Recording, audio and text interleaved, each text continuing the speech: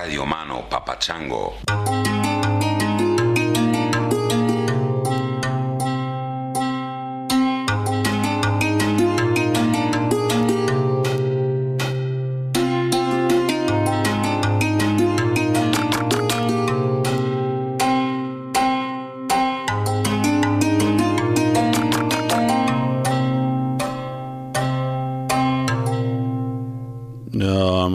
People, I'm jet lagged. I pulled a muscle in my back a couple days ago in New York, so if I move in the wrong way, it's like I got a knife stuck in me. Did I mention I'm jet lagged? I think I did. I flew in from New York 2 days ago, I think. I spent one night in Barcelona and then flew up here to Amsterdam, where I am right now, sitting in my buddy's apartment. He's not here yet. He and his girlfriend are in Italy, I think, and they're driving back this evening. So I've got a couple hours before they get here. And I thought I'd put together a podcast for y'all, because that's what I do. I'm a podcaster. Anyway, I'm doing that. I'm sitting in their apartment in Amsterdam. If you know Amsterdam, it's sort of next to the library, between the library and the central station, overlooking the water, looking back into the center city. It is fucking beautiful. It's beautiful. Maybe I'll take a selfie or something and put it up on the website so you can see where I am. It's I'm looking down at patterns in the water. Speaking of patterns in the water, I got this email recently. Hey, Chris, love the podcast. Hope you're enjoying Gran Canaria. Sounds amazing.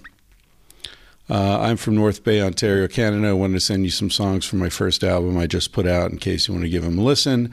Hope you enjoy these. Also want to thank you for being part of what seems to be a shift happening in the world towards a more positive state of mind and outlook on life. It's especially fortunate for free-thinking people my age and other upcoming generations to have an online presence that they can relate to, along with other podcasts like Joe and Duncan's.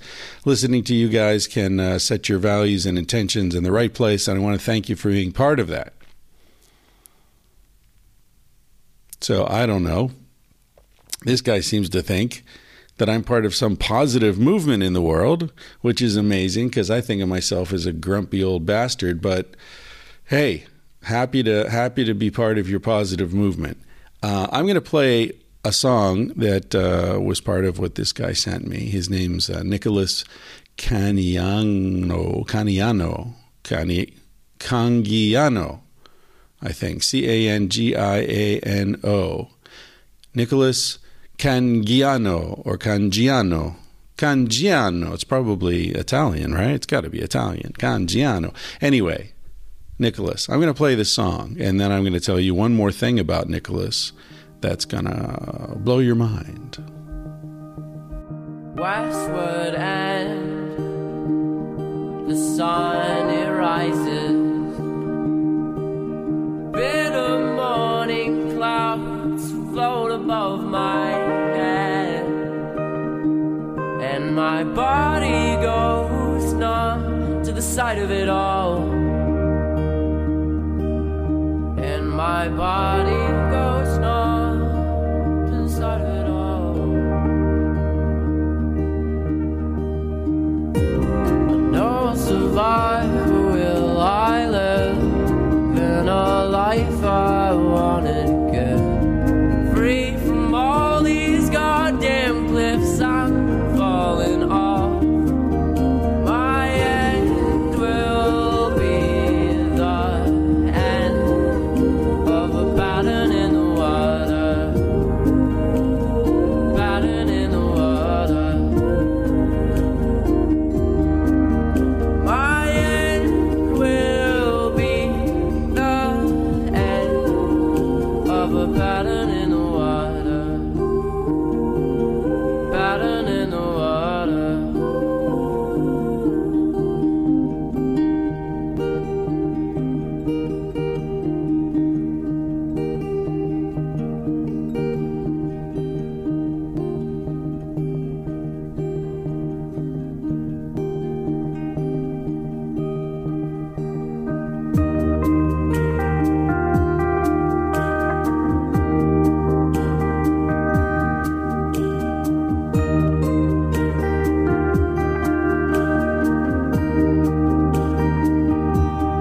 many survive,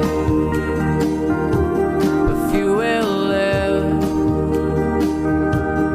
in a life unburdened by something you give, but give it all away, give it all away, give it all away.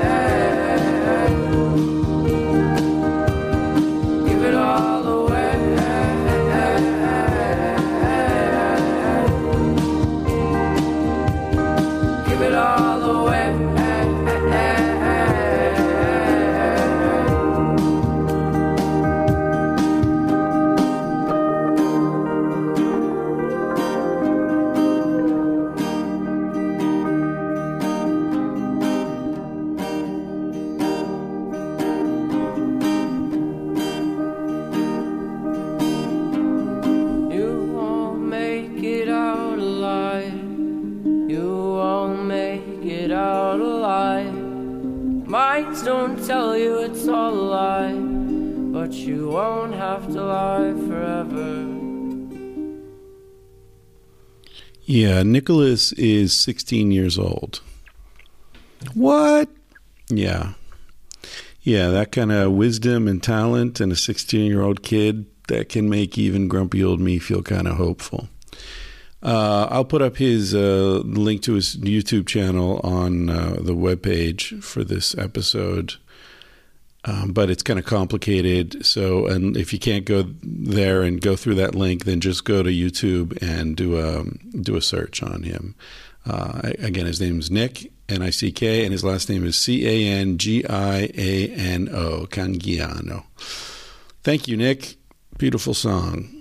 Give it all away. Indeed. Indeed. Well, I'm coming back from an interesting trip to New York, hence my jet lag. Vice flew me over to be on a TV show called The Business of Life. I was on a panel with a woman who's the sex blogger for Vice. Very interesting woman by the name of Carly Sciortino. And a lot of Italians all of a sudden, Italians everywhere. Anyway, her and the other one, I can't remember the other woman's name, but she's a consultant for Tinder. She's a sociologist. She consults for Tinder. Yeah, interesting. Kind of a strange experience. Live studio audience situation. I was the only guy. The host is a hostess. Do you have TV hostess? I don't know. The MC, the person running the show, is a woman, and it was me and these two panelists. I was also the only person like over 40 probably in the room, including the cameraman and the producers and everybody. So it was strange. I was an outlier for sure. Yeah, very interesting experience. And before that, the reason I went and have flown over to New York just to do a quick TV show. The reason I really went was because a guy named Josh Fox, who is a Oscar-nominated documentary filmmaker, you may have heard of him. He did a movie called Gasland that was nominated for the Oscar about fracking, and then Gasland 2, and then he's just come out with a film in the last month or two. It's available on iTunes if you have iTunes. It's called How to Let Go of the World and Love All the Things Climate Can't Change. It is a beautiful film. It is heartbreaking. It is informative. It's funny. It's surprising. It's just such a fucking beautiful piece of work. And so I've wanted to meet this guy for a while. He contacted me initially because he wanted to talk about doing something around Sex at Dawn. He has a development contract at HBO who have funded his work for a while, I guess. And but he went to the head of programming at HBO and proposed that we do something, and she killed it, as she has at least 3 times. The same woman has been pitched Sex at Dawn projects 3 or 4 times that I know of, and she shot them all down. So anyway, he since then he's been inviting me to these parties he has in his property out in Pennsylvania. He has these big, huge parties where he'll invite like 300 people, and no one knows who's going to show up, how many are going to show up. It's just random, crazy. He's got 69 acres of forest with a pond and a stream running through. It's just fucking beautiful out there. It's at the border of Pennsylvania and New York in the upper Delaware basin. And we spent one day floating down the Delaware River on inner tubes. It's just beautiful. Bald eagles, blue herons, red hawks, clean water. You see maybe 4 or 5 houses in 3 hours floating down, just forest. It's just so, so beautiful. Anyway, I've wanted to do that for a long time and go out and just meet some of his friends. I want to meet him, obviously, but also you figure a guy like that has some interesting friends. And that's true. So I recorded one podcast floating on the pond. We're going to call that the Pondcast. With a woman who, what was her name? Dia, I think. Anyway, you'll be hearing that soon. She walked, check this out. She walked from Ecuador all the way down the Andes to the tip of South America. What? Yeah. All the way down. She walked the length of South America the hardest possible way you could do it, which is along the Andes. So up and down, up and down, up and down, up and down, up and down, and then the driest desert in the world. And then glaciers. Yeah. That sounds like fun, doesn't it? Anyway, she tells that story, and we're floating on a rowboat, scraping along. You can hear the weeds sort of scraping along the boat as we float around on this lake pond. And so that, and then I met the guy, a couple of guys who ran Bernie Sanders' political campaign. There were a lot of political operatives. Josh is one of these guys who's sort of the hub of a wheel. So he's got lots of friends who are in politics. He's got lots of friends who are in environmental activism. He's got friends who are in theater because he's been working in theater for a long time. He's got friends who are in film because obviously he's a filmmaker. He's got friends who are writers because he's a writer. Friends who are musicians because he's a musician. I mean, he's all over the place, this guy. He's got, I would say that he's got his fingers in lots of pies. I don't know how you simultaneously have your finger in like 9 different pies, but he's managed it. He's fingering a lot of pies, this guy. So then back in New York, he and I spent a day at his studio space in Brooklyn. What's it called? Wow? Like Wow International, I think it's called. We recorded a podcast there. So that was another really interesting conversation you'll hear. But today's podcast, which I'm 13 and a half minutes into this, I haven't even mentioned my guest. Bad host. Today's podcast is with Mark Manson, the extraordinary blogger, thinker, talker, and author. He's got a book out that is quite good, I have to say, as you'll hear. It's so good that I almost resent the motherfucker because it's about a topic that I've thought a lot about. It's a book I wanted to write for quite a while. It's called The Subtle Art of Not Giving a Fuck. And it's out this week as I release this. So if you would like to learn the subtle art of not giving a fuck, I would encourage you to get a copy of the book. If you have any intention of all of getting the book, this is the time to do it. I tell you as an author, because you really want to get that burst when the book first comes out, and the burst will hopefully launch you onto some bestseller list somewhere, even if it's, the Des Moines Register's best-selling books in Des Moines. Then you can say, best-selling author Mark Manson, and then that helps with future marketing efforts. So if you are interested in learning the subtle art of not giving a fuck, I would encourage you to order his book this week. Yeah, although you might be listening to this in the future, and it's still good to order it in the future. But if you want to help Mark out, this is the time to order the book. Did I mention why I'm in Amsterdam? Of course, partly it's to visit my buddy Martin and Lenka, his partner in crime. But the reason I'm here now is that the great Wim Hof has set aside a day to hang out with me. That day would be tomorrow. And at some point during that day, I'm going to record a podcast with him. So that's why I'm up here. If you don't know who Wim Hof is, I would strongly encourage you to Google him. Just Google Vice Wim Hof, WIMHOF, and check out. There's a half-hour thing that Vice did about him, a profile of him that is really well done. I watched it again last night.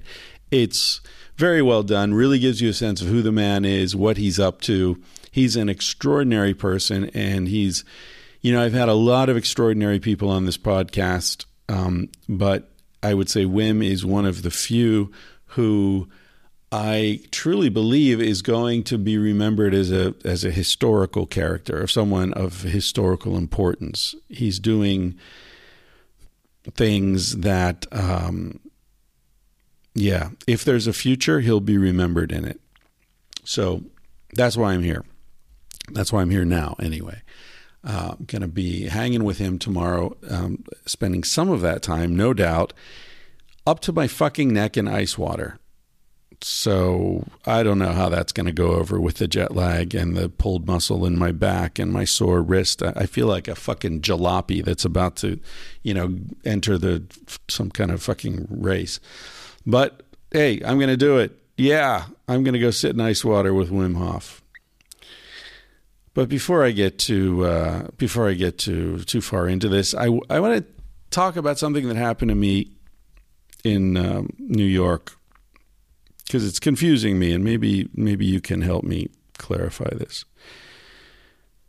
So I'm getting my my hair and makeup done for the Vice episode, and like I said, these are all young people, American, If you know what Vice is, you can imagine the crowd, right? Or who the people were doing my hair and all that. So I start telling the story that I don't remember why. We're talking about hair, I guess. And I start telling a story about how I let my hair grow longer a couple years ago because my wife and my ex-wife and my ex-wife's husband, the four of us were hanging out, and they were all giving me shit about how I needed to let my hair grow longer because I was starting to do some TV stuff and I don't look like what I am. So their point was, you're starting to develop this public presence. You should look like, a cool kind of, alternative thinker, hippie guy instead of, like some sort of out of shape ex-soldier, which I guess is what I look like with my hair short. People have thought I was a DEA agent or a cop or whatever, because I tend to cut my hair short because I can't be bothered with thinking about it. I'm not like a big fashion guy, obviously. So anyway, they're all giving me a hard time about this, and I said, okay, look, if you guys are all far more into this than I am. You think I'd look better with my hair long? Fine, I'll let it grow until my birthday, which is in mid-February. And I think this was like summer. So I'm giving it a good 6 months, And so I did. I let my hair grow. And the thing is, I've had long hair in the past. When I was a kid, it was quite long. And it was kind of nice because my hair was like this copper color, like copper wire, that kind of color. And it was thick and lustrous and beautiful. In fact, when I finally went to get it cut, I'm talking when I was like 7, 8, 9 years old or something, the guy offered my mother to like let it grow a little more and then buy it because it would be really good for making wigs because it was this perfect color and it was thick and all that. But she didn't want it to grow any longer. We'd been fighting about it for months at that point. Anyway, So, yeah, Chris, you got to let your hair grow longer. Yeah, it'll look cool. Okay, so I let it grow longer. At this point in my life, it just sort of goes, it bozos. It goes out, it grows in like a triangle and gets wider and wider the longer it gets because it's kind of curly and it's thin on the top and it's thicker on the sides. And so I just look like a fucking clown. It's ridiculous. And so... but I had agreed to let it grow till my birthday. Then on, where was it? Because it was Valentine's Day, which is in mid-February. I did a thing on Fox TV in San Diego. They had me down there. I was living in LA at the time, and we went down, did this thing on Fox, and then so I'm telling this story, by the way, to the Vice people, and I saw myself in the monitor, and I looked like an old lesbian. And that's when I decided, like, no, I got to cut this hair. So then, the story continues how Cassie cut it and, she just cut it in the back because she thought, like, that would make space so I could comb the sides and there'd be room. And then I looked like a fucking Hasidic Jew. And that was a ridiculous thing because I had these long curls on the sides and it was short in the back. It was just a mess. Anyway, it doesn't matter. The point of the story is... Then I went, and I felt a chill. I felt like, because there were these two women I was talking to, and I felt a chill when I said I looked like an old lesbian. And so then I went and I changed, and I came back, and there was this, you could tell they'd been talking about me. You could tell they were really offended by that. And I don't know if they were lesbians or I don't know. But you could tell, like, that was a bad move. So...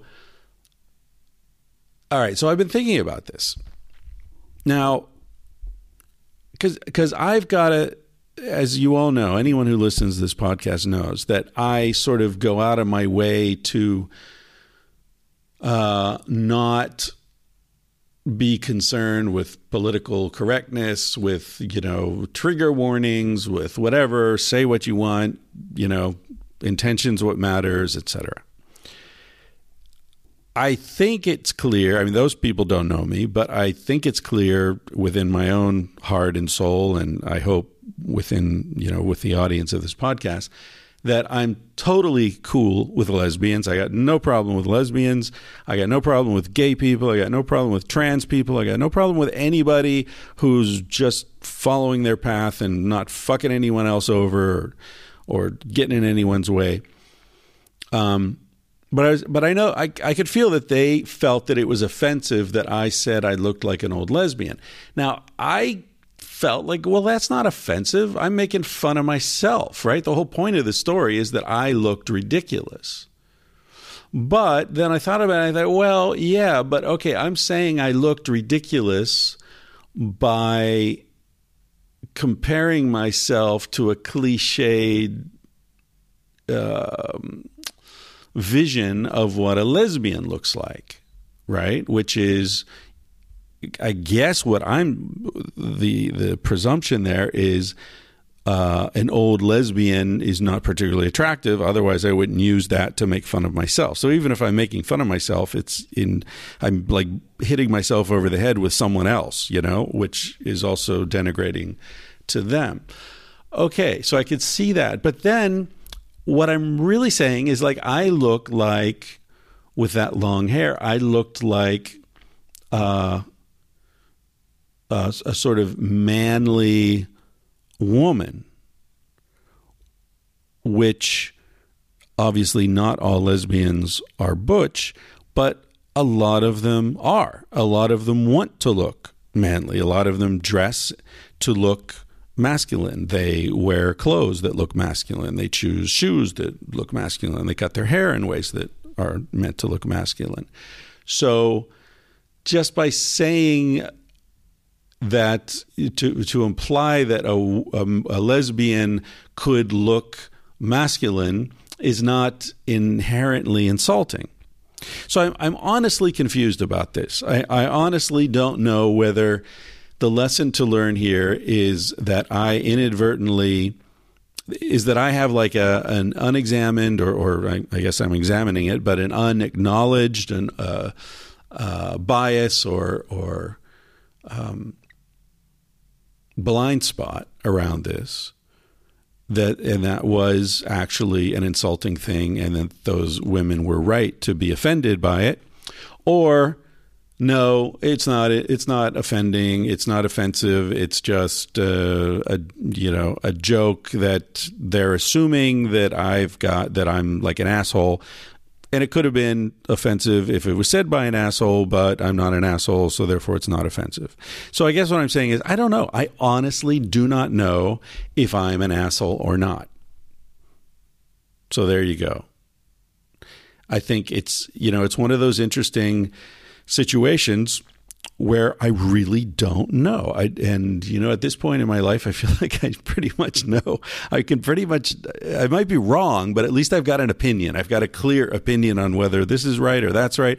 In this case, I don't have a clear opinion one way or the other. So I just thought I'd throw that out there, because I think sometimes I come across on this podcast as having figured it all out. I haven't. I often run up against walls where I have no fucking clue what's going on, and I thought maybe there's some value in sharing that with you so that, especially 16-year-olds out there who are listening to this will understand that, getting older is interesting, but one thing it does not do is it does not help you figure out everything. Anyone who claims to have figured out everything is probably full of shit and best avoided. So maybe there will be an interesting discussion of this either in the Reddit, tangentially speaking subreddit, or in the comments section for this episode. I'd be interested to hear people's opinions as to whether I'm an asshole or not. But only talking about this, not in general. Please, not in general. Particularly from lesbians. If there are any lesbians listening, would you have been offended if you heard me say, yeah, I looked like an old lesbian with my hair like that? Yeah. Okay. Last thing I want to say for those of you who are keeping track is that I actually did send in the manuscript for Civilized to Death. It is in the hands of my editor, with whom I had lunch last week in New York. Wonderful guy. And we'll see.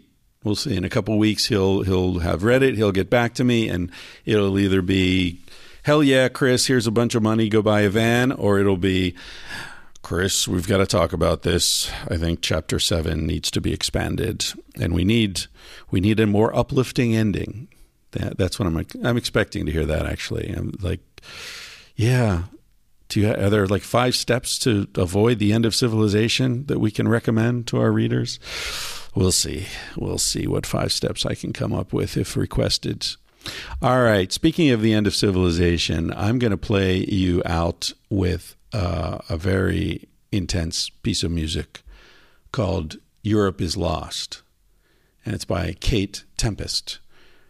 Someone sent this to me, I think. One of you listeners sent this to me, and fuck. Wow. Europe is Lost. Kate Tempest. And then you're going to hear my conversation with the wonderful, charming, insightful Mark Manson. Thanks for listening to this podcast, everyone. Even if I am an asshole, I appreciate your patronage, patreon.com. You're using my Amazon affiliate links at chrisryanphd.com. Keeps the bills more or less paid, and we'll be putting gas in the van before long. So I really do appreciate that. And I know you got a lot to do. I know there are a lot of podcasts out there. So every time you download this one or tell your friends about it, it makes me happy. Ciao.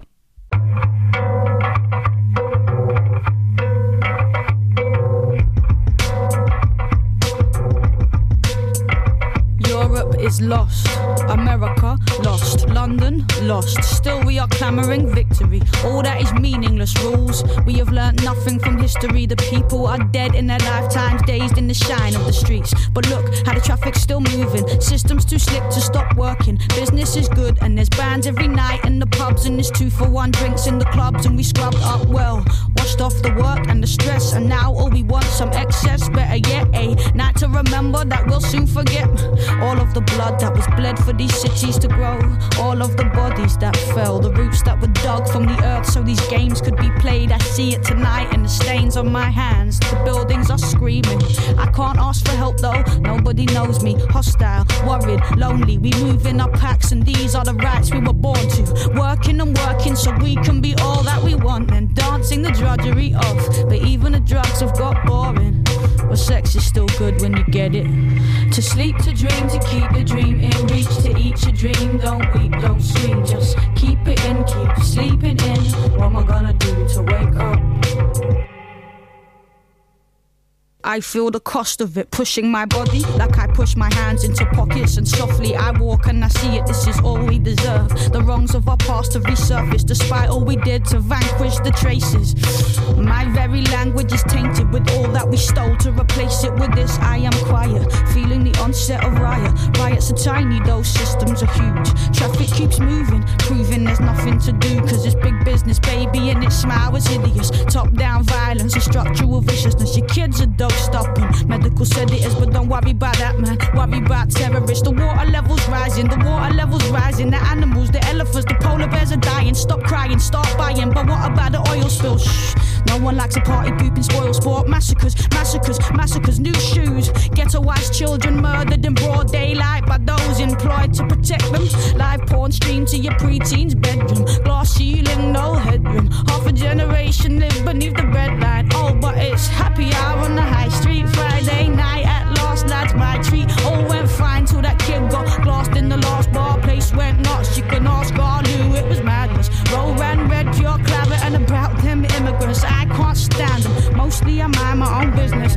They're only coming over here to get rich, it's a sickness. England, England, patriotism. And you wonder why kids want to die for religion. It goes work all your life for a pittance. Maybe you'll make it to manager, pray for a raise, cross the bay's days off on your beach babe calendar. The anarchists are desperate for something to smash. Scandalous pictures of fashionable rappers in glamorous magazines. Who's dating who? Political cash in an envelope. Caught sniffing lines off of prostitutes' prosthetic tits. Now it's back to the House of Lords with slap wrists. They abduct kids and fuck their heads of dead pigs. But him in the hoodie with a couple of spliffs, jail him, he's the criminal. Jail him, he's the criminal. It's the bored of it all generation, the product of product placement and manipulation. Shoot 'em up brutal, duty of care, come on new shoes, beautiful hair. Bullshit, saccharine ballads and selfies and selfies and selfies. And here's me, outside the palace of me. Construct of self and psychosis. Meanwhile the people were dead in their droves, and no, nobody noticed. Well, some of them noticed, you could tell by the emoji they posted. Sleep like a gloved hand covers our eyes. The lights are so nice and bright and let's dream. But some of us are stuck like stones in a slipstream. What am I gonna do to wake up? We are lost, we are lost, we are lost, and still nothing will stop, nothing pauses. We have ambitions and friendships and courtships, to think of divorces, to drink of the thought of the money, the oil. The planet is shaken and spoiled, and life is a plaything, a garment to soil. Toil the toil. I can't see an ending at all, only the end. How is this something to cherish when the tribesmen are dead in their deserts? To make room for alien structures, develop, and kill what you find. If it threatens you, no trace of love. In the hunt for the bigger buck, here in the land where nobody gives a fuck.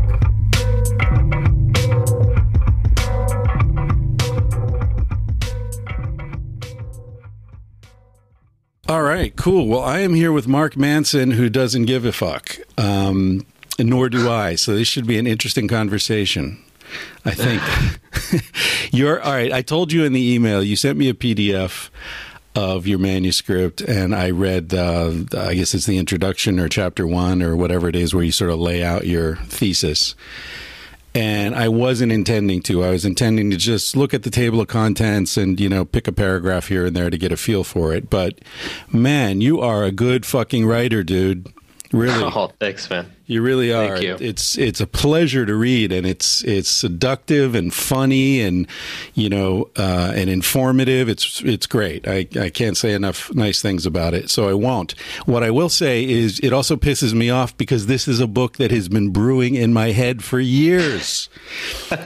In fact, when I got the invitation to speak at TED, I was talking with a friend, and I said, you know what, maybe, because they said I could talk about anything I wanted, and I thought, maybe I'll talk about the power of not giving a damn. because every time I think about this and I start to get nervous, I have to remind myself that I really don't give a damn ultimately. And that's what even makes it possible for me to get up on a stage like that, is that at heart, I really don't give a damn. And I thought that would be a really interesting talk to give. And my friend said, yeah, that might come across, kind of smug, and, save that for another one. So maybe you'll do it. Yeah, hopefully. So how did this book come to you? What's the origin story here? The origin story is, I mean, basically, I've been blogging for about 8 years or so, and starting a couple of years ago, I'm just constantly like bombarded with emails, reader emails of things going on in their lives and things they want advice on and things they're worried about, and it started. I felt like starting a few years ago, I kind of reached this point where it felt like everybody was just getting really pissed off about stuff that didn't matter. As people were emailing me about huge problems in their relationship, that their boyfriend or their girlfriend called this person and then doesn't tell them, and then you get on Facebook and people are freaking out because so and so did whatever, and I don't know, it just felt like I started to really get a sense that people were losing. I mean, there's been a lot written about the attention economy and how people are constantly distracted these days. Nobody can focus and how that hurts productivity. But I really started to get a sense that because we're distracted constantly, we don't know what we should actually be caring about. Not only is our attention being hijacked, but also kind of like our ethical sensibilities being hijacked all the time too, by like just really outrageous stuff or some like the worst of the worst news that comes through that is actually just a tiny minority of human experience. And I started to write about this idea. I wrote a number of blog posts in 2013, 2014, and I wanted to write a book. It was one of those things, like I wanted to write a book, but before that I didn't really know what it should be about. And then this topic just kind of hit me in the face like a brick. And I was like, nobody's talking about this. Like somebody needs to say something. Yeah, that's really the beauty of it, that, it's such a perfect skeleton to hang a very profound discussion on. I think a lot of people are nibbling around the edges of it. Pretty much everybody's talking about how, hey, you care about the wrong things. Look at me, right? As you say, clamoring for attention. But I think it's a really smart way to sort of to frame the whole thing.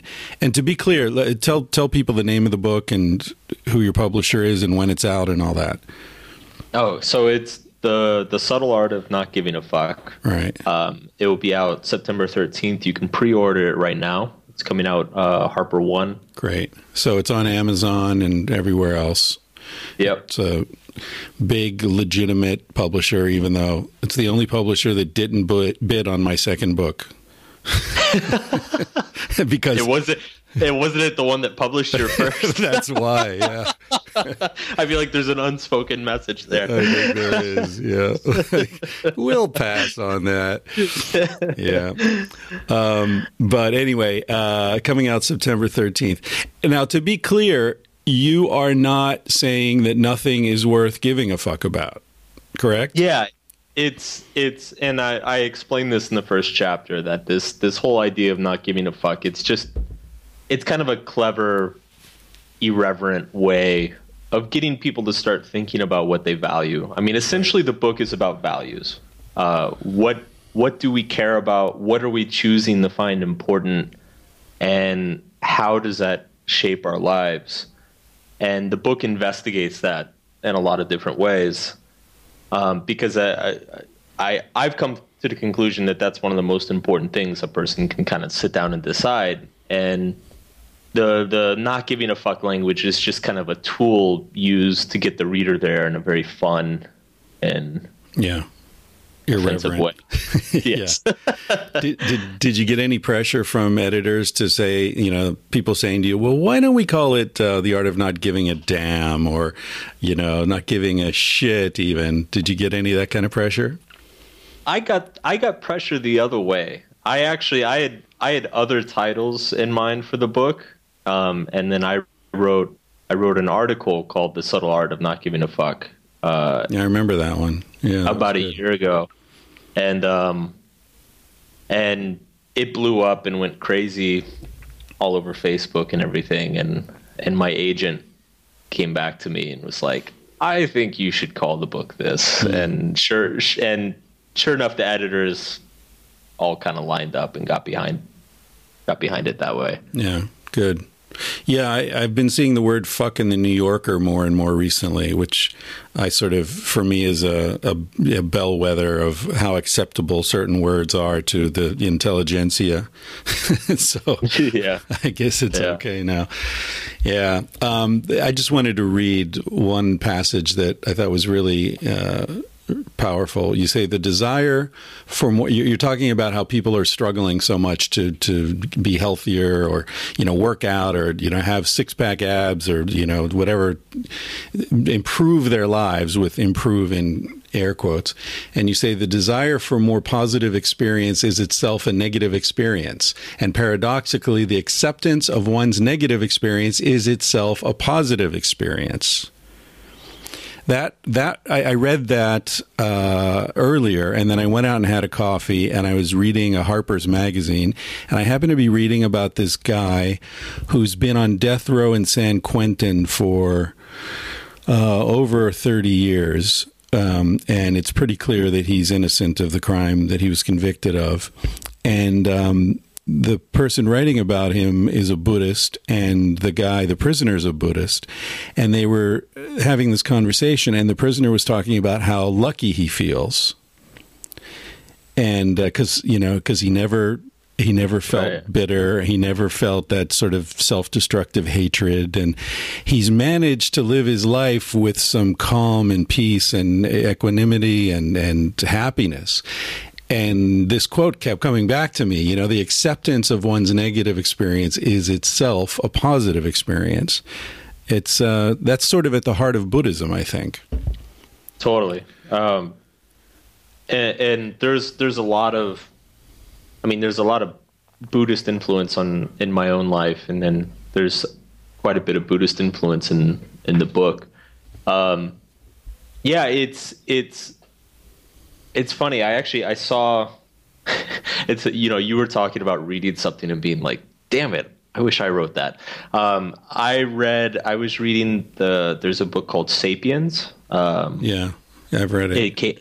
It came out, a year or two ago. It's a really interesting book. And he had a description of how Buddhism was appropriated by Western culture that I thought was fantastic. He said that when the baby boomers in the 60s kind of took up Buddhism and a lot of the Buddhist principles, one thing that they really grabbed hold to was this idea of being detached from like material pleasures and being detached from, worldly pursuits and things like that. And that because those things don't bring true happiness.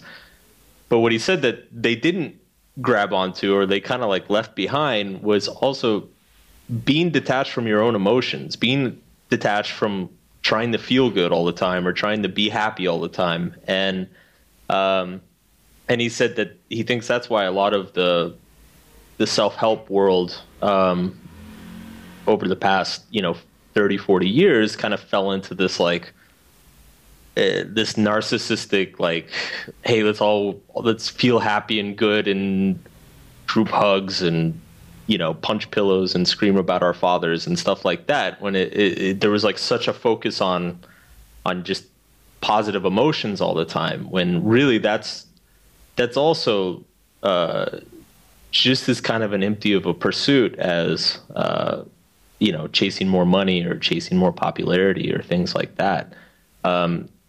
Really a big part of my book is I'm trying to kind of bring that back into the Western self-help world is saying that like it's okay to feel like shit sometimes. Like it needs to be okay to feel like shit sometimes because that's just life. Like it's just inevitable that things are gonna go wrong occasionally, and it's this constant attachment. I think our culture has become very fixated on feeling entitled to feel good all the time, to feel as though we deserve to be happy and have things our way, and basically experience pleasure all the time. That it's hurting us. It's making us. It's removing our resilience and creating kind of a population of people who are very overly sensitive and throw temper tantrums. I've got a friend who he's one of these tech people that started a business and then sold it off, 5 years later or whatever for millions and millions of dollars. So he's one of these people that suddenly found himself with a crap load of money, and he's really interesting to talk to. And one of the things that he told me once has always stuck with me. And he said one of the most important things I've learned since being rich is, he said, luxury is a trap. And he said that he has friends who, are similarly wealthy as him, who will genuinely get upset and kind of throw a little hissy fit if they can't sit in like the first row of first class when they fly to New York or whatever. To the point where they will change airlines, like cancel their ticket, spend an extra $1,000 or whatever, just so they can get the exact seat they want in first class. And my friend was telling me, he's like, this is a prison. Like he said that, I mean, it's great that they've experienced so much luxury that's become what feels normal to them. But the more luxury you experience, the more amazing things that you experience, and the higher your standards kind of go to account for them, the more shut off you are from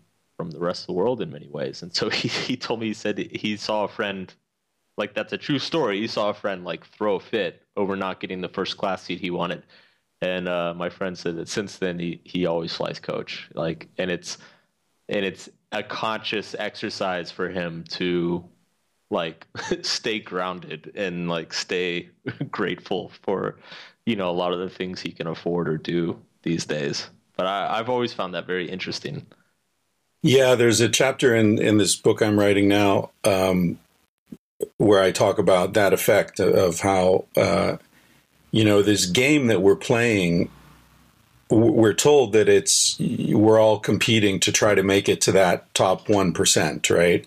And that's where you'll be happy, and that's where everything will be great, and you'll find satisfaction and peace of mind. But in fact, just as your friend demonstrates, the 1% are just as miserable as everyone else, maybe even more so in some ways, because there's got to be a part of that guy who knows how absurd and silly and ridiculous he is, So there's even shame thrown into the mix.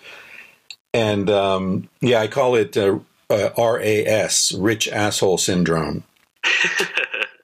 And it's not just that assholes tend to get rich because they're willing to cut corners that the rest of us might not, but it's also that when decent people become rich, they tend to become assholes because of some of the mechanisms you were just talking about. And also, I think the psychological mechanism, the sort of defense mechanism of needing to justify your incredible success while you see other people suffering around you. Yeah. I think the mind, because we are essentially an egalitarian species, these vast inequalities of wealth and every other kind of access to resources, and it bothers us. Even if we're the winners, it still bothers us. There's a wastefulness to it, I think there's... I've experienced this in my own life, not with money, but, I spent about 7 years traveling around the world. And, when I started out, I kind of had this big dream of seeing the world and living everywhere and learning different languages. And as I started to kind of achieve that, I went to more and more places and got to know more and more cultures. I would come home and talk to people, or I would meet other people who also wanted to travel. And it began to feel kind of alienating in a lot of ways, because it's, first of all, the more places you travel to, there's like a diminishing returns to it. So if you've only been to 5 countries, that 6th country seems like a really big deal. Everything seems very new and different and exciting. It's different from the other 5 countries. If you've been to 55 countries, the number 56 is like, oh, it's another one of these. It's like you can, as soon as you get off the plane, you're like, it's like, oh, this is exactly like 8 other countries I've been to. And even though it's not, but like it starts to feel that way. And I noticed too that the more my experience broadened, in that sense, that I found it harder to relate to other people, people who would take a simple vacation or a simple trip. Like I found that there was all of these things that I had experienced that I wanted to express or share with people that I now had a very hard time finding people who could understand. And so, something similar happened with my blog as well. As it grew in popularity, I found it harder to, and it's not like, and this is the thing, I think a lot of people perceive this as like a condescending thing or like an arrogant thing, but it's not that. It's just having a website that's read by, a couple hundred people versus a couple 100,000. It's a completely different experience. And one is quote unquote more successful than the other, but because it's more successful, it makes it a more rare experience. And because it's a more rare experience, it's harder to find people that can empathize or understand with the problems that go along with it. And so it's almost like a lonely at the top effect, where the more you strive for this like worldly success, like popularity or experiences or money or whatever, the more you isolate yourself, because you're essentially building an identity that is not, that most people cannot relate to. Most people can't relate to your experience. It's like you couldn't relate to somebody who bought a $5,000 mattress. So it presents its own weird, bizarro set of problems in a way. Yeah. And there's a comfort in simple problems. Now, I know, like, we're a couple of, relatively wealthy, successful white guys talking about the beauty of, simple problems. So we're both painfully aware of how that comes across, I'm sure. But, there's a lot of truth to what you're saying. And I think it's, it's not just with money. It's also experience, as you were saying. I remember I went to New York a couple of years ago to do a speaking gig with Dan Savage at the Brooklyn Book Festival. And, the day started, I met Carsey Blanton, who's a singer-songwriter who does the theme song on this podcast, actually. Met her for the first time, recorded a podcast with her. It was fantastic. She played some songs. Then she came with me. We met Dan, went to this event in a big church. There were thousands of people there. Amazing. Then we went out with Dan and met Andrew Sullivan, this great writer that I've admired for years. And he took us to a bear bar in the West Village. And, like, I'm in this bear bar with like 2 of the most famous, brilliant gay guys in America. And I'm like, the honorary gay brother there. And like, it was just this amazing fucking day. And then we went back to this hotel where I was staying and went up on the roof, a beautiful view over the Hudson. And we were standing there and it just hit me like I felt like I had just eaten, at 6 5-star restaurants in a row without ever slowing down to digest anything, Yeah. And I remember saying to Dan, like, fuck, dude, is this what your life is like? It's just like one incredible experience after another, don't you ever want to just eat rice and beans and sit back and think about what just happened for a few days, you know? And it's like, because it was just too much. It's just, you know, I just wanted to have one of those experiences per week, you know, just spread it out for a while. It was, it felt wasteful. Like I don't have the time to really enjoy these experiences. They're coming in too quick. Well, and it probably is his life. And, you know, I don't know how he responded, but I imagine for him, it's like, oh, this is like just another cool day in New York, you know, like, and there's just this evil mechanism in our psychology that anytime we experience great things, our standards rise to meet it, so that becomes like our minimally acceptable level of experience for the future. And so it's like, and I've got a section in my book about it, you know, about the hedonic treadmill of like, if you're always like chasing the next thing, you're basically like running in place. But yeah, it's a funny effect. Another thing I talk about a lot in the book is just that problems always exist. I think like I talk about, like, Warren Buffett still has money problems. Like, sure, his money problems are much better than most people's money problems, but like, I guarantee you that like Warren Buffett wakes up in the morning and there's like problems he thinks about solving and things that he stresses about and things that he worries about. Like, it doesn't, just because he's that rich, it doesn't stop. Right. Well, you could also argue that his whole life is about money problems, right? And that's what he does, is think about money all the time. Just for the record, Dan looked at me and he said, "I know exactly what you're talking about, and I just really miss Terry." That's his husband. Yeah. And I think, you know, I think Dan is wise enough that he looks at it and he's like, yeah, that was fun, but it doesn't really matter. What really matters is that the guy I love isn't here. And, you know, and I remember him saying, like, don't take this the wrong way, but I really miss Terry. Like, well, and I think that starts to happen once you kind of experience.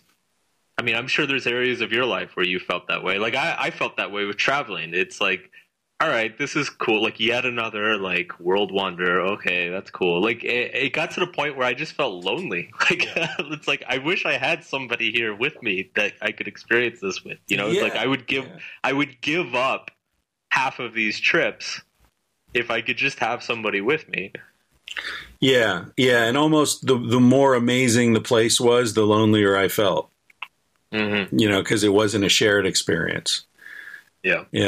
Although traveling with another person presents its own exactly issues. I did exactly that. I went out and met my fiance. We started traveling together, and I'm like, oh, well, this is cool. But yeah, there's a whole new set of problems that comes along with it. Traveling alone sure was nice. Yeah, exactly. Yeah. So what's the key then? Is the key to have to have a life where you're constantly alternating? You know, where you're like in terms of relationships, is it have a partner but have a lot of space so you miss each other? Because it's almost a masochistic kind of thing where you need to actually cultivate the feeling that is uncomfortable in order to enjoy the one that is comfortable. In other words, I find in my relationships that, you know, the ideal situation is to be apart enough to miss each other and then really enjoy being together. And when that starts to wear off, it's time to start missing each other again. Yeah. Some people would say that's dysfunctional. No, I mean, I think it's probably different for everybody, but I've definitely found that in my relationship. And it kind of happened, I mean, not by accident, but I mean, we were traveling together for about 6 months and things started to get like very tense and stressful. And I went and did like a small side trip with my brother for a couple of weeks. And then when I came back, it's like we missed each other like crazy, you know, like it's, I think there's something to that. It's, It's like, you know, if you eat the same type of food every day, I don't know, this is going to be a horrible metaphor, but if you eat the same type of food every day, you know, it's like if you stop for a few days, it allows you to kind of like regain your taste for it again. Not that I'm comparing my wife to food, of course. Anyway. Well, not to any particular food. Maybe the key to that metaphor is to, you know, because I've heard the metaphor people use all the time for monogamy. It's like, yeah, I like pizza, but not every night, you know.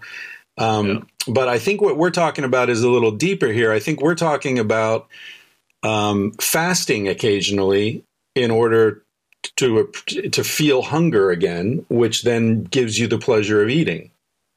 Yeah. You know? Yeah. And it also happens to be really good for your body. The only thing that's ever been demonstrated to make animals live longer is caloric reduction. You know, and I think, you know, this is really key to the argument you're making in The Subtle Art of Not Giving a Fuck, out September 13th. The quest for balance is undercut by a society that tells you should always be happy, always be comfortable, always be sitting on the sofa watching TV, always be full of as much food and beer as possible, always be consuming as a way to you know, satiate any possible you know, sense of inadequacy you might have. You just drug it out of existence as soon as possible. But the fact is, you know, we got to get up and run in order to enjoy resting. We got to, you know, work hard in order to enjoy sleeping. We got to be apart in order to enjoy being together. That's the nature of reality. And it feels like consumerism is in denial of that. Yeah. And I would add on to that heap, the feeling that we need to always be striving for something more. I mean, there's almost like there's different categories but you could call it all just like driven to excess. You know, for some people it's an excess of consumption, lounging around, feeling good all the time. For others, it's an excess of ambition, striving, working too hard, working too often, trying to make more money, things like that. It's I think the core message that's underlined everything, and I explain in the book, like, I'm not against capitalism, but I think this is like the dark side of capitalism, is that it unintentionally creates a culture that always demands more all the time. And when it comes to psychological health, often the most healthy thing you can do is simply accept and become satisfied with what already is. Yeah, be here now, as Ram Dass famously put it. Yes. There's nowhere else, and there's no other time. How old are you, Mark? I'm 32. 32. Okay. So here's a question for you. My life changed radically when Sex at Dawn came out. You know, I went from being traveler, English teacher, whatever, living hand to mouth, having a great time, but not really adding up to much, to whatever it is I am now. Sort of overnight. Happened really quickly. I went from, you know, having virtually no income to having a book contract and a bestseller and, you know, agents and lawyers and accountants and the whole 9 yards, right? Yeah. But I was in my late 40s, and I often thought, you know, not that, you know, I became a fucking movie star or something, but I had a taste of what it's like to have that sort of blast off experience. And I've often thought how lucky I was that it happened so late in life, psychologically, because, you know, I already had my friends. I already was who I was. I wasn't going to change. I wasn't going to ever become the guy who gets pissed off he can't get the front row in first class. It's too late for me to become that guy. And, but you're 32, you said. Yeah. I don't know if it's too late for you to become that guy. I mean, I hope it is. Well, you sound you're very grounded. You're obviously very smart, and, you think things through. But, what if this book becomes a mega bestseller and suddenly, you're sitting on $5 million and you're getting invited to speak at corporate events for $100,000 a pop? How's that going to change you? Are you gonna be able to still not give a fuck? I mean, I feel like I can, when it comes to the money, at least, I feel like I feel in a pretty good place with that. I mean, it's hard to say, right? Like it's because I don't know what I don't know. Like, I don't know if things took off and things got crazy in my life. Like, I don't know how that would affect me. I'd love to say it won't at all. I'm sure it will to a certain extent. I'm definitely not worried about the money thing. Well, you grew up comfortable financially, right?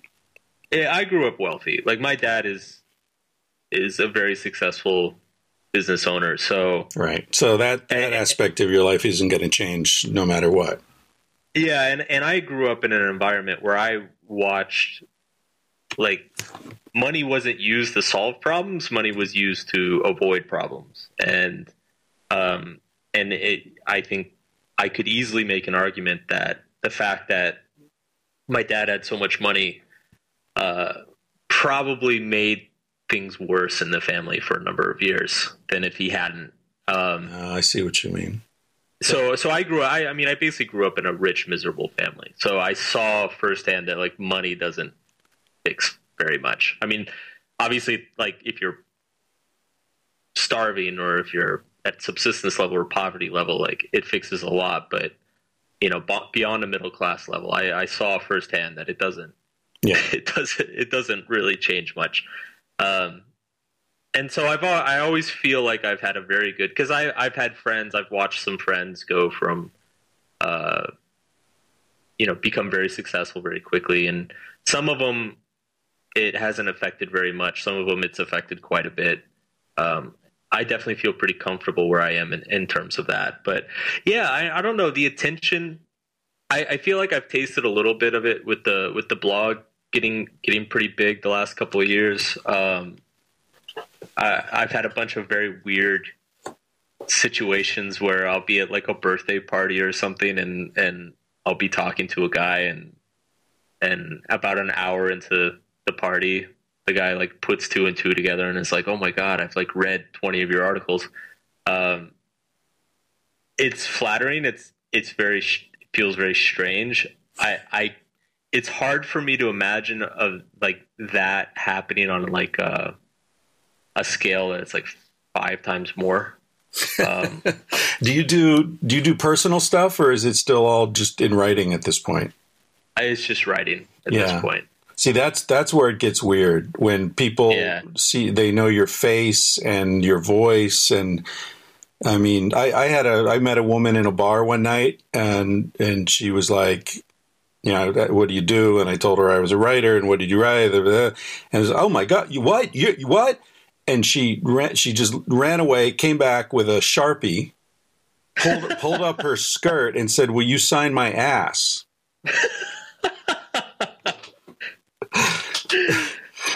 That's well, you've got the added advantage of having a best-selling book about sex. Yeah. So Yeah. It's actually funny, man. I got to tell you, I had some family come visit me. So I just moved to New York, and, like, I'm, like, settled down for the first time in years and years. And I went, and my mom lives in New Jersey, so I drove down there one day, and I have this big kind of like book collection of books that I brought up, and I've got, like, my desk and everything, and I bought, like, a bookshelf, and so I put all the books here. So anyway, I had some family visiting. I have a nephew who I think is 14 years old, and he comes into, like, my office area, and he's, like, looking at my bookshelf, and there's probably, like, 200, 300 books just on, like, this wall. And within 10 seconds, he, like, says, "Sex at Dawn. What's that about?" And I'm just like, it's like a 14-year-old kid. I'm like, oh God, how do I explain this? Do I answer this? No, I'm not going to answer this. Oh, you pussied out, man. Not my place, man. My stepbrother would kill me. I've had 14-year-old boys on the podcast. Oh my God. Yeah, definitely. In fact, I get email. I got an email from a girl a couple of weeks ago who was 12, I think, and she asked me if I would send an email to her brother for his 14th birthday because he was a big fan. I was like, "What? Oh shit!"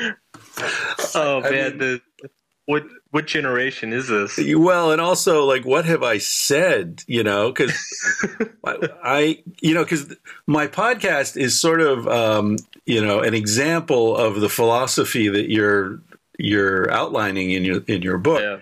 Because, as the audience has grown and I've started to feel like more of get a better sense of like how many people out there are listening to this and how cool they are and how fortunate I am to have this relationship with so many people, and it gives me an impulse to take it more seriously and start to like edit it and hire somebody to write transcripts and put show notes and like you really take it seriously. But the problem is that that's not me. I don't take shit that seriously, Yeah.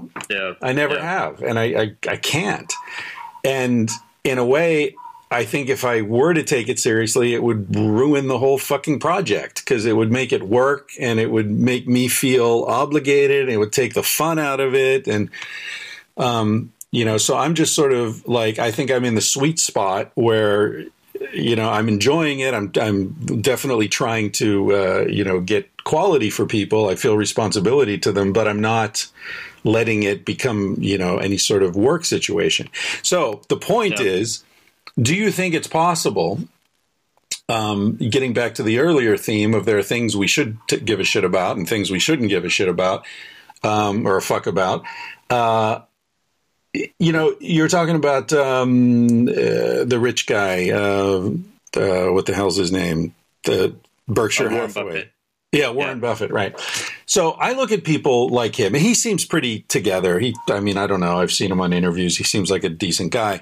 I know he still lives in the house he's lived in for 35 years, and, he's married to the same woman and all that. But him and his wife are polyamorous, by the way. Yeah, that's what I've heard as well. I've heard that. Which makes it easier to stay married for 35 years, of course. Yeah, probably. Probably 50 years at this point. Yeah, exactly. But, I look at people who are extremely successful, and I kind of feel like with a few exceptions where they've just been very lucky or born with extraordinary talents, in most cases, they're fucked up. Because if they weren't fucked up, they would have stopped a long time ago. Yeah. You know what I mean? Because there's a point at which, there's a price point at which wine stops tasting better. And it's all just about branding. Above $30 a bottle, I can't tell the fucking difference between, $100 bottle and $1,000 bottle. And, and business class is plenty good for me. I don't need the fucking first row in first class. And, there's this point of diminishing returns, as you were saying earlier, for so many experiences. And it seems to me that the essence of wisdom is getting to that point, recognizing it, and then getting off the wheel. Yeah. So you never become the Rolling Stones. You never become president or a senator. You get to a point where you've had an impact, you're doing something cool, you've got an audience that loves you, that pays the bills, and you just stay there because you don't need to go any further because you don't have a hole in your psyche that needs to be filled with the adulation of strangers or something, Mm-hmm. Well, I would throw in the caveat. It's not necessarily that you don't become the Rolling Stones, but what's important is that becoming the Rolling Stones is not the goal. It's it's not what motivates you. It's not your primary motivation. Yeah, that's it. You're not chasing the fame. You're just doing it for love of music, and the fame happens. That's the whole different thing. Yeah.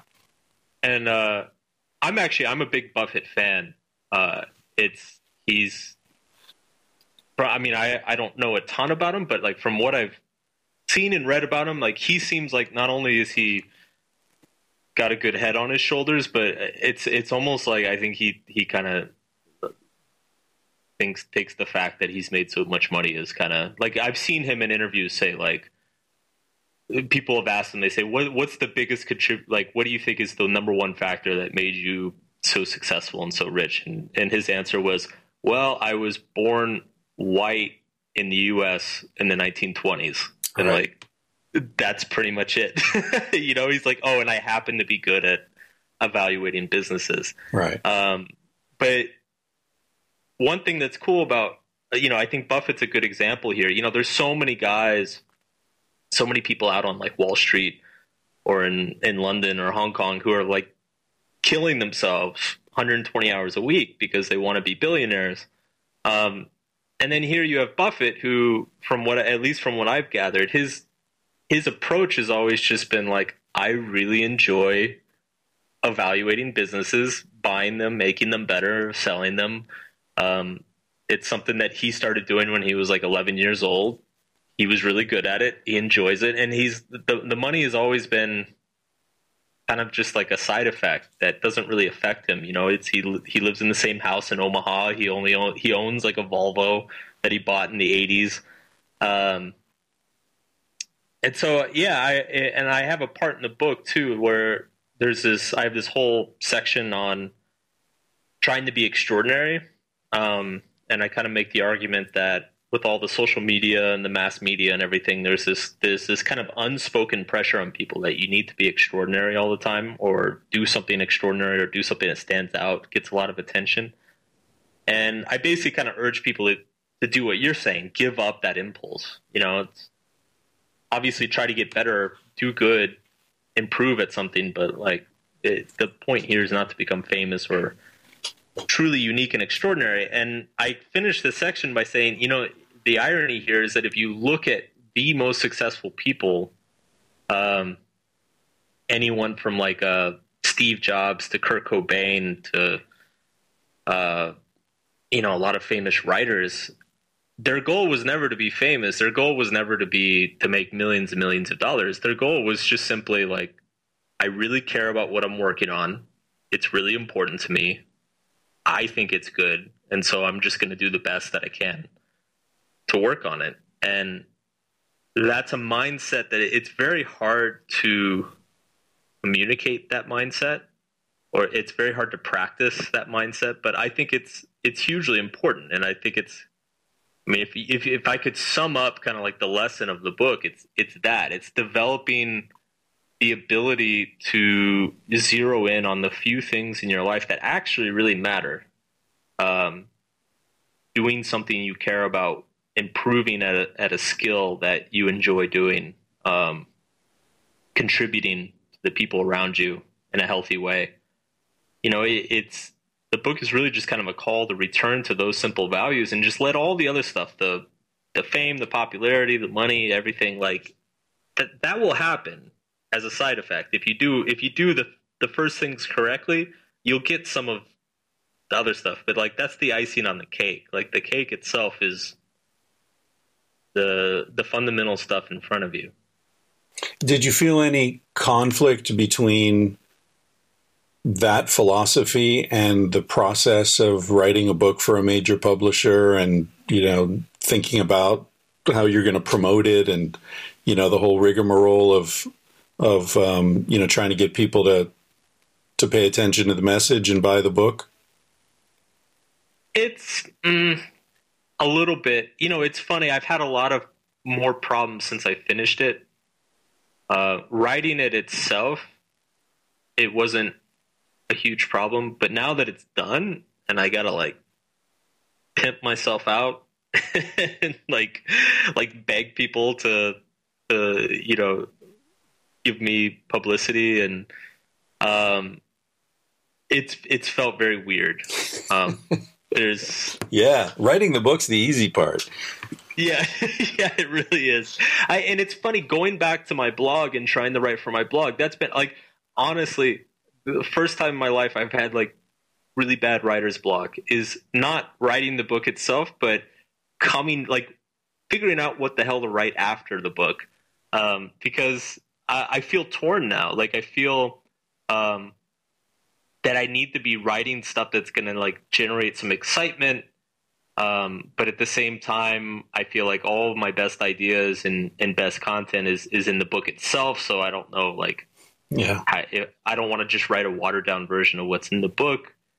I want to play around writing some new type of stuff, like some new topic ideas, but then I feel bad because I should be writing stuff that's going to get people excited for the book. So it feels I just feel stuck the last couple months in a lot of ways. It's a very strange sensation. Yeah. Well, I'll tell you what I hope happens is that this book explodes so much, because it really is a timeless message, and it's so artfully conveyed. And, I laughed every page I read. I probably read 30 pages. Every page I was laughing. I mean, and you're so good at, the self-awareness. I mean, there was this whole thing where you referred to yourself, Mark Manson in the third person. And then like 2 sentences later, you're like, what kind of guy is Mark Manson? He's the kind of guy who refers to himself in the third person and he doesn't give a fuck. And it's like, man, that's so good. And on so many levels, it's really nice. Anyway, I hope it fucking blows up. And then your blog can be about, your take on what it's like to write a book that blows up. Because I think that would be really interesting. That would be cool. Be on that rocket ship for a while and tell us what that feels like. That's it's pretty interesting. We'll get you on Rogan. Get you on Rogan, then you'll really be big. Oh man, it's a bunch of my readers have been emailing me like, oh, you got to get on Joe Rogan or you got to get on Tim Ferriss. Yeah. And they write it to me as if like I have control of this, as if all I have to do is like send a text message and Tim Ferriss is like, oh yeah, we'll do it next Sunday. Like, I'm like, yeah, dude, it'd be great to be on Joe Rogan. Yeah. Good luck. Yeah. It's funny. I get the same emails, like, people saying, why don't you have, Nassim Talib on your podcast? Like, yeah, good question. You know him? Reach out. Go ahead. Please. Yeah. Yeah. I think people don't understand that at a certain point that there's like it flips at a certain point of fame and popularity where you don't get to pick them, they get to pick you. Yeah. And Russell Brand is the one I keep getting. God, you got to get Russell Brand on your podcast. Like, fuck yeah. Come on. Hook me up. I'll fly anywhere in the world to talk to Russell Brand. Shit, yeah. Oh man, it's funny. It's a supply and demand. Yeah. I have a buddy in LA who was taking yoga in a Hollywood studio. He grew up in Hollywood and he was doing yoga, and we were talking, and then, I said, so what's it like? How's the yoga? Are you enjoying it? He's like, oh dude, it's great. And man, it's like the women, you wouldn't believe the women in this place in the middle of the day. It's like, it's amazing. I said, so like, you hooking up with a lot of women? He said, well, no, actually, because it's just me and this other guy in the class, and he's like, all the women are into him. I said, really? Who's the guy? Russell Brand. Like, you got to pick a different yoga school, man. You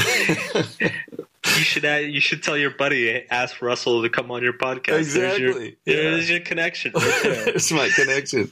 Yeah, sorry to interrupt you, Russell, but yeah. My buddy's got a podcast. You should go on it. Yeah, you'd be great. Do wonders for your career, man. Yeah.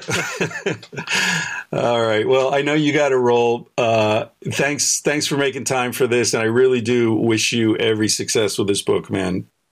Thanks, man. And appreciate it. And if it fails miserably, I'm looking forward to your insights into that as well.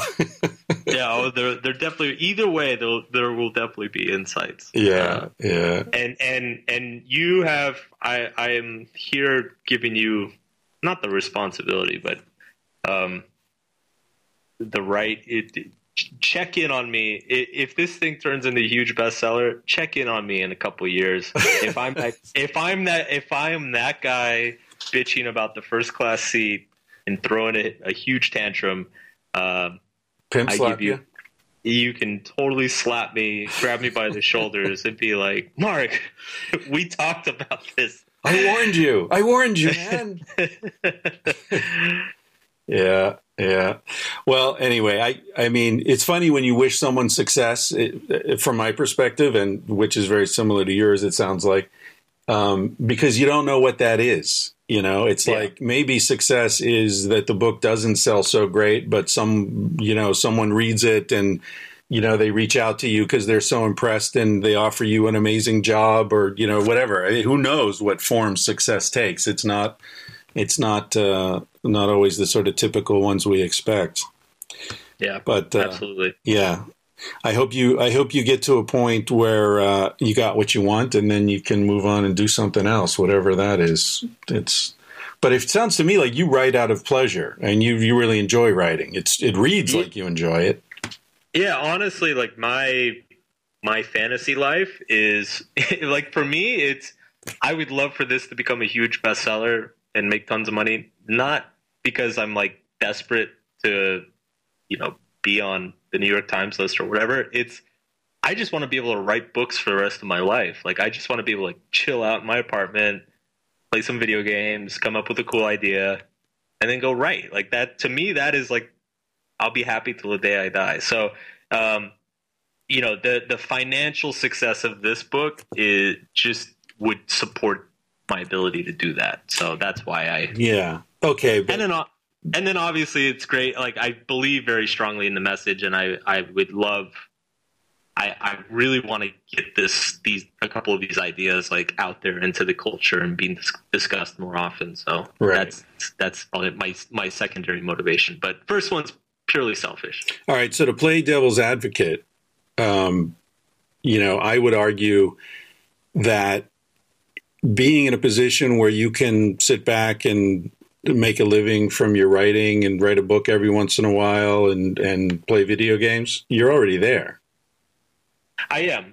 Yeah. But there's, I guess, but I am already there, but I'm still in that phase where it's like, it could all be gone next year, or it's like, I'm still, there's no like long-term security in it. Yeah, but there never is, even if it's a bestseller.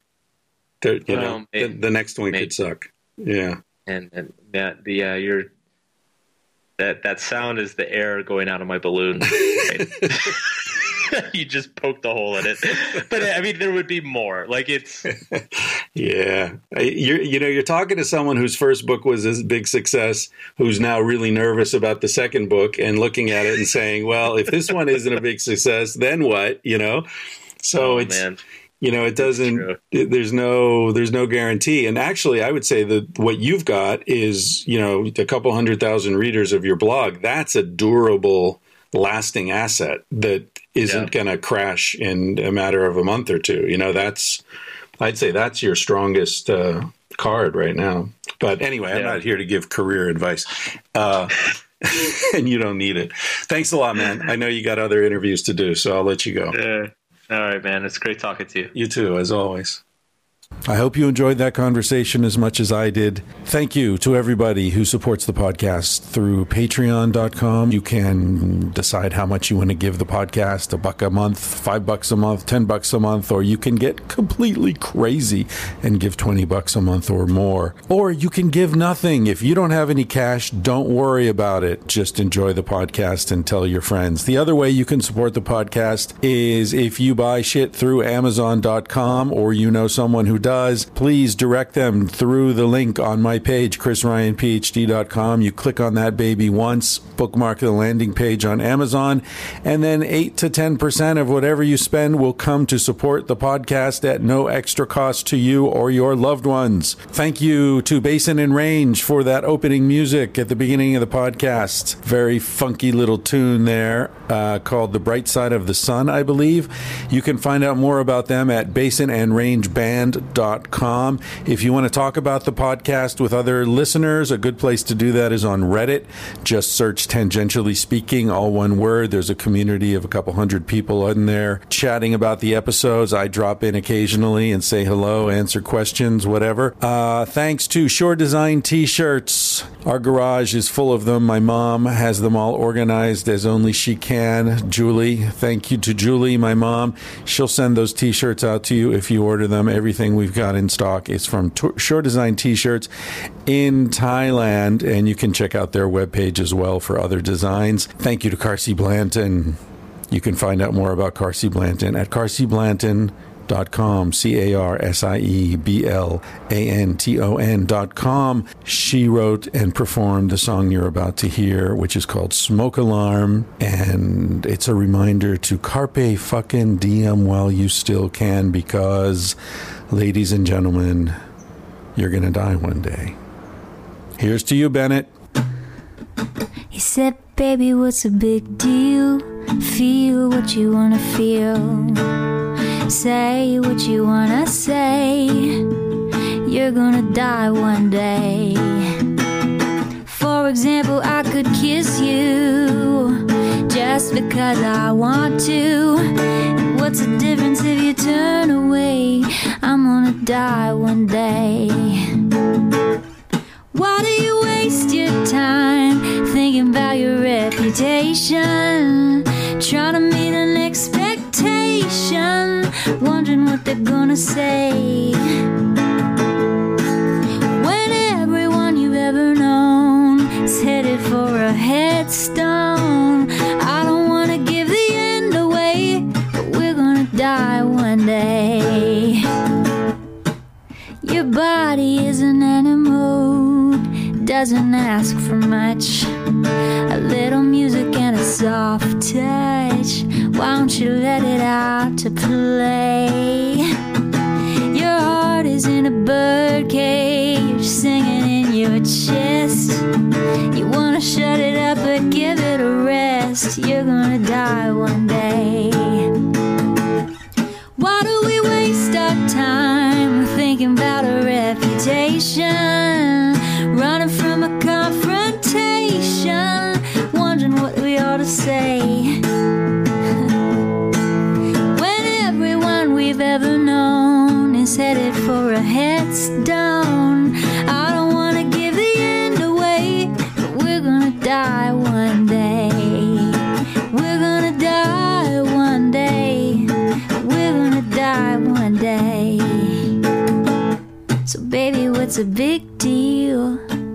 If you wanna be free, say what you wanna feel. Spend the night with me.